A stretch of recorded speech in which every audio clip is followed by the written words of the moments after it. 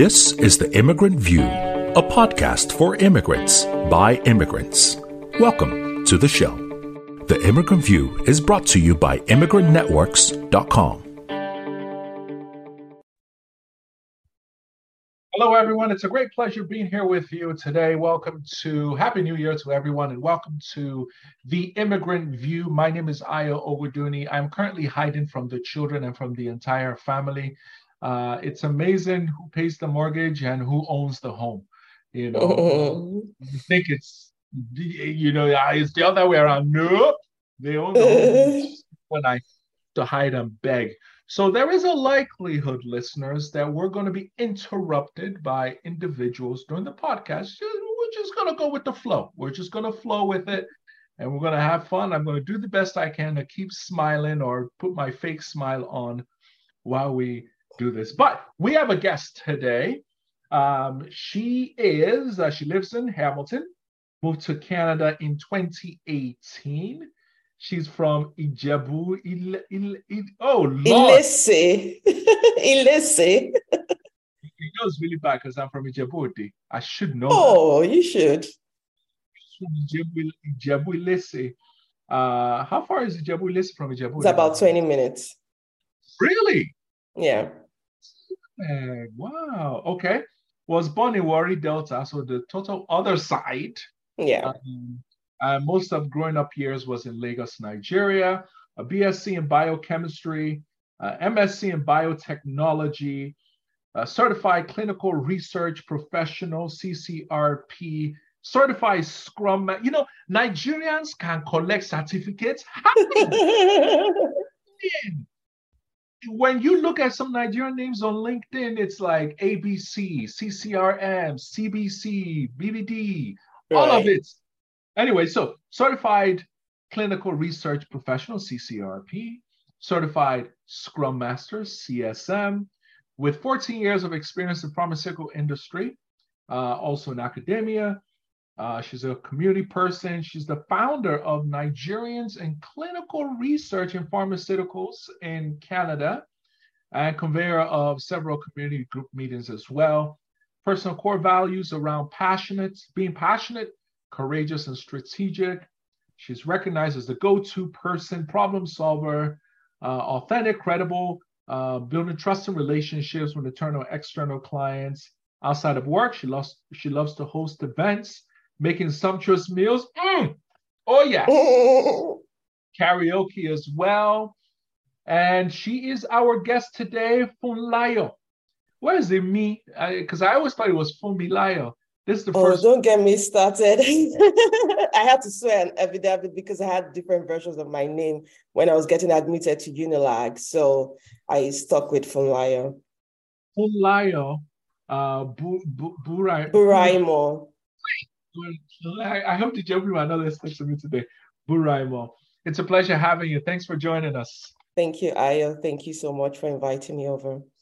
Would love to hear your story. So 2018, just 5 years, I believe, which is amazing. And I mean, from what I'm seeing on LinkedIn, you're doing amazing things. You're doing wonderful things, which is just phenomenal. Thank you. Would love your story to tell us about what was it like coming here. You schooled at McMaster to do your PhD, which is still in view, I'm guessing. Correct.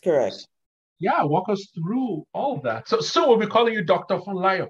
Very soon. That soon may be a long time, but it's soon. Okay.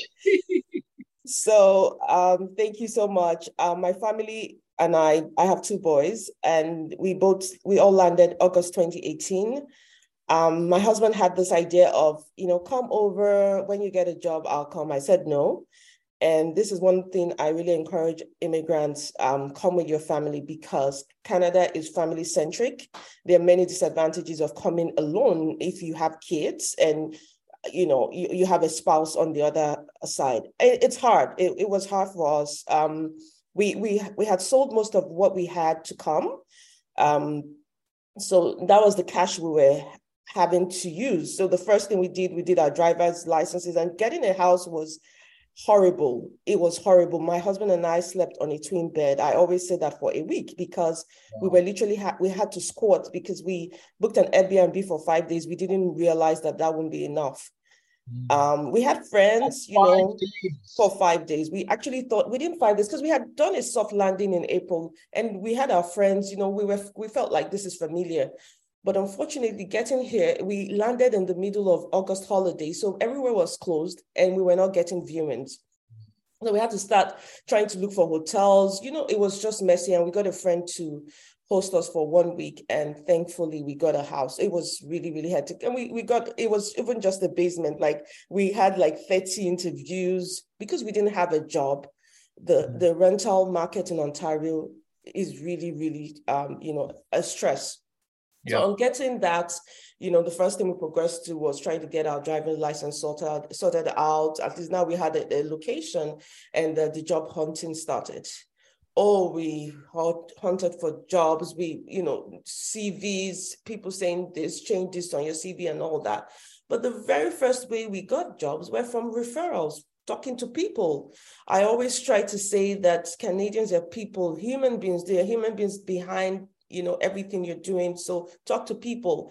And I had told a friend who had told his friend who happened to be in what I wanted to do, the field I wanted to be in, which is clinical research, that I was in town. And we had been in touch for a long time. Actually, I had called her from Nigeria since February, but the job didn't click since November. So that patience and consistency, I kept on calling. I would just send her a WhatsApp message, "Oh, good morning, how are your kids?" And she's like, "Oh, you're still job hunting?" I'll be like, "Yes." And, one day I think she just got tired of or always seeing me, my greetings. I'm like, "Oh, that's true. Let me call my manager." And opportunity met me that time. They were closing a hub in San Francisco, and they needed the hub in Mississauga, and they needed 16 people. And that was how I got my first job.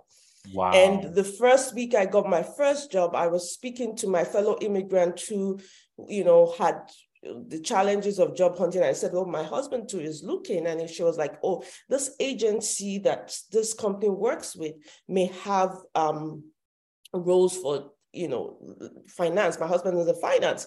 And so I called the agency, linked up, and down the line, a month and a half later, my husband got a job. So the importance of talking to human beings cannot be overemphasized. The importance of talking to human beings. It's good to have the applications go out and your resume could speak for you. Importance of talking to human beings. I love that. That is so powerful.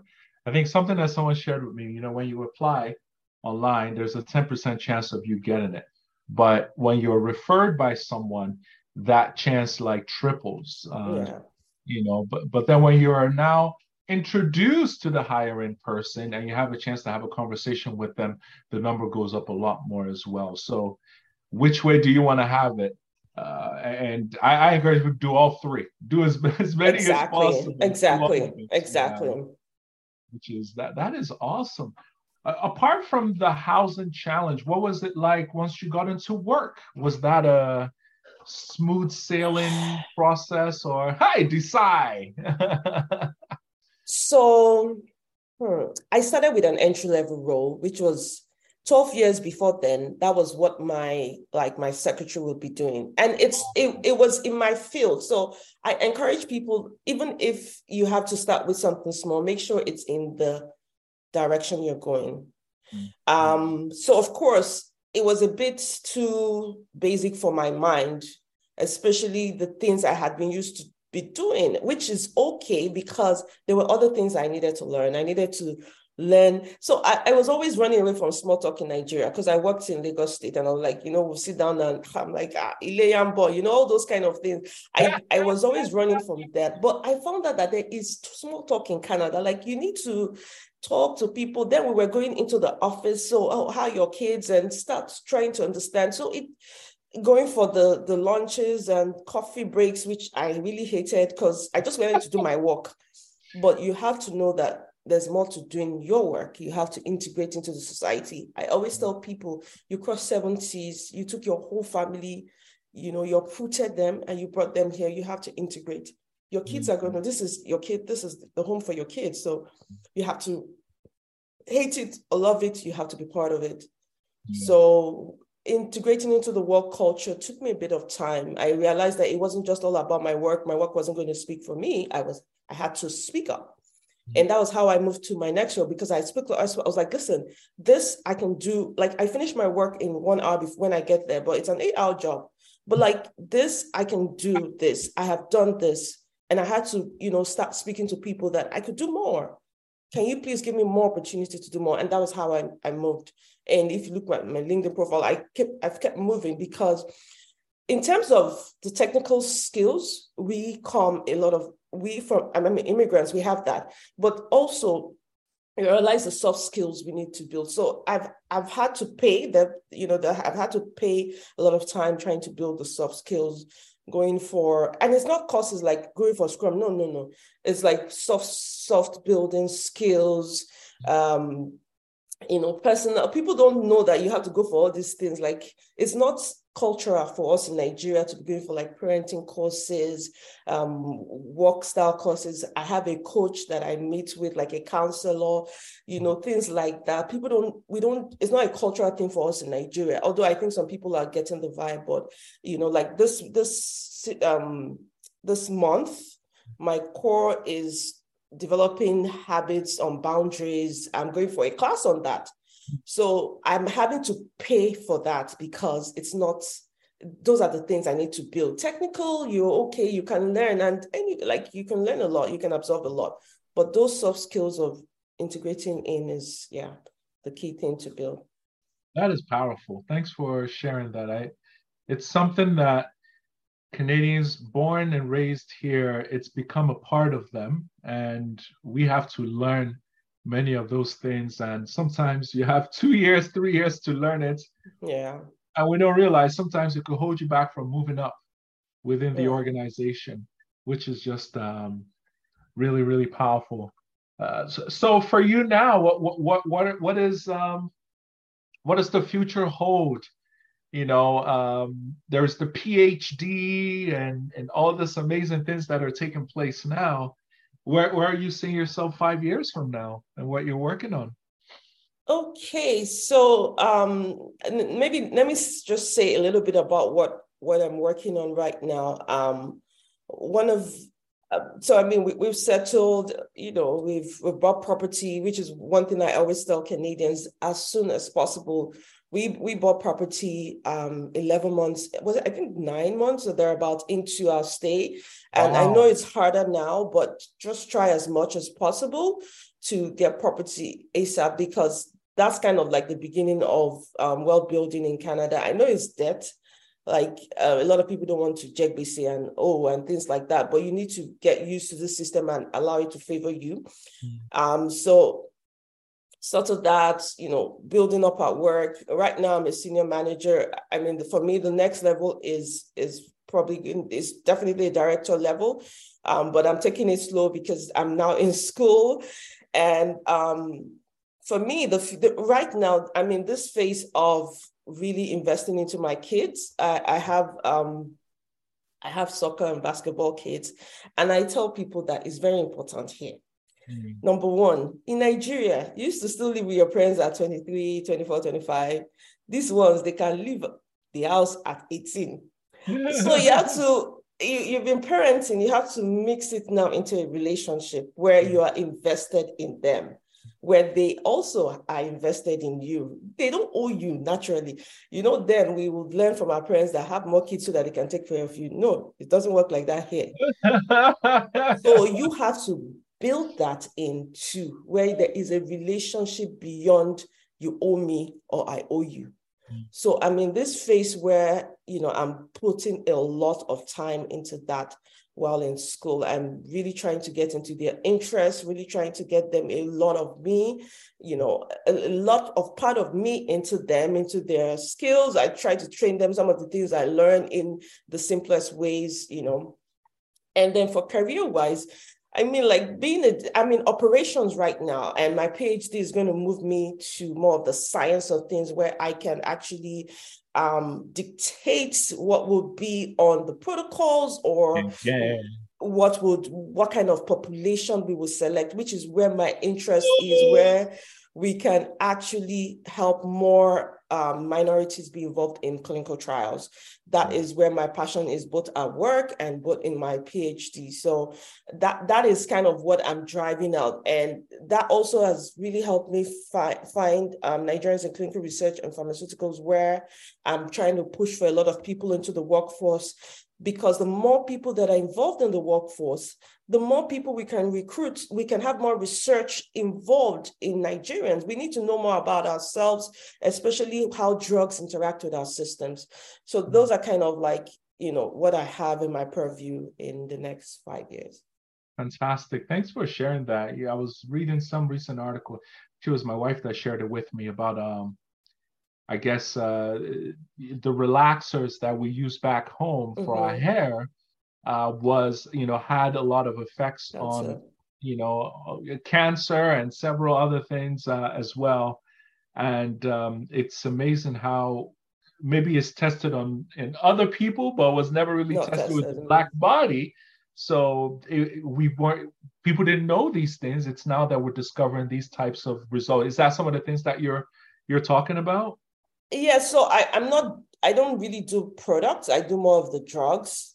Okay. So more of like the COVID vaccine, for example, the COVID drugs and everything. But yes, it's related to that, because having research in our population really helps us understand us more. We're doing a lot of assumptions from other populations to say, because it affects them, most likely will affect us. But we're now finding out a lot that our genetics are different, environments are different, and the effects will be different. So it's good to understand that, and see how we can regulate things for us and what would work better, really.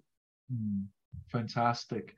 So for anyone that is interested in learning more about the Clinical Research Pharmaceuticals in Canada Association, tell us more about that. Okay, so this association started in 2019. I belong to a WhatsApp group, Ontario and Friends, where people said, "Oh, what do you do?" And I did mention what I did, and like 3 people chatted me. So I was like, you know what, let's just form a group rather than answering everybody individually. And now we've grown to about 200 people are in the pool to say, oh, this is something we're interested in. But I would say that I have 12 strong ESCO members that are committed, that have actually gotten jobs over the first year, which is, I think, April 2021 to April 2022, we had about 64 people placed properly in jobs in Canada, or moved jobs or moved roles. So this environment is really, it's on LinkedIn and it's on Slack. And it's an environment where we share things within the industry. These are the roles coming up. We share, we do referrals. We'll talk to people about what's going on. We talk about how to be clear on what you want to do, because I think there's a lot of challenge that face people that try to immigrate. They're not really sure about what they want to do because of the background. And we have a lot of pool of people coming into our sector because a lot of the doctors find it very difficult to integrate here, and even the pharmacists find it a bit difficult to integrate here. So people are looking for the alternative they can do. So we'll find a lot of them in our pool. So this community helps educate what they can do, the options they have on their table. We have like buddy systems that try to have one-on-one walkthroughs with people for about 3 weeks to help them with their resume, to help them with interviewing, to help them with networking and how to target networking appropriately. And even after they get the job, we talk about workplace success, what's really going on in my field, in my industry, or things are slowing down because of COVID, etc., or more hires are going on the COVID. We have those kind of conversations to help people say, what, I think maybe it's time to move. Maybe you should look for biotech companies. Maybe you should look for pharma companies. So we have those kind of conversations. And what has been most consistent is our monthly clubhouse meet on the 14th of every month by 8:30. Oh, nice. We have a monthly clubhouse meeting, and then we invite people to talk, and then we share our concerns and struggles and how to build up, how to improve ourselves. Yeah. Wow, that is so fantastic. So it's just a WhatsApp group now. There's no website or Facebook group, or it's just a So we clubhouse. do. So we do. We have. It's right on my page on LinkedIn. It's right on my page there. So there's a link that we have social network. We have Slack group and LinkedIn group. So those are like the two groups where you see all the community. But then we have our monthly clubhouse and we have our boot camp. We have several things, but you have to go on Linktree to find that out. Wonderful. Well, thank you so much for joining us today for the podcast. Definitely inspirational. I met with someone yesterday and they said, man, you Nigerians, when you come here, it was like, you just go. And to hear your story, 5 years and, trying to integrate and how you've really just pushed through is definitely inspirational. And I hope listeners were able to gain a lot and learn from this. But thank you for all that you do. We appreciate you, and thank you for shining a beam of light on the country as well. Thank you so much, Ayo. If I knew how to say any of that in Ijebu, I would have said it.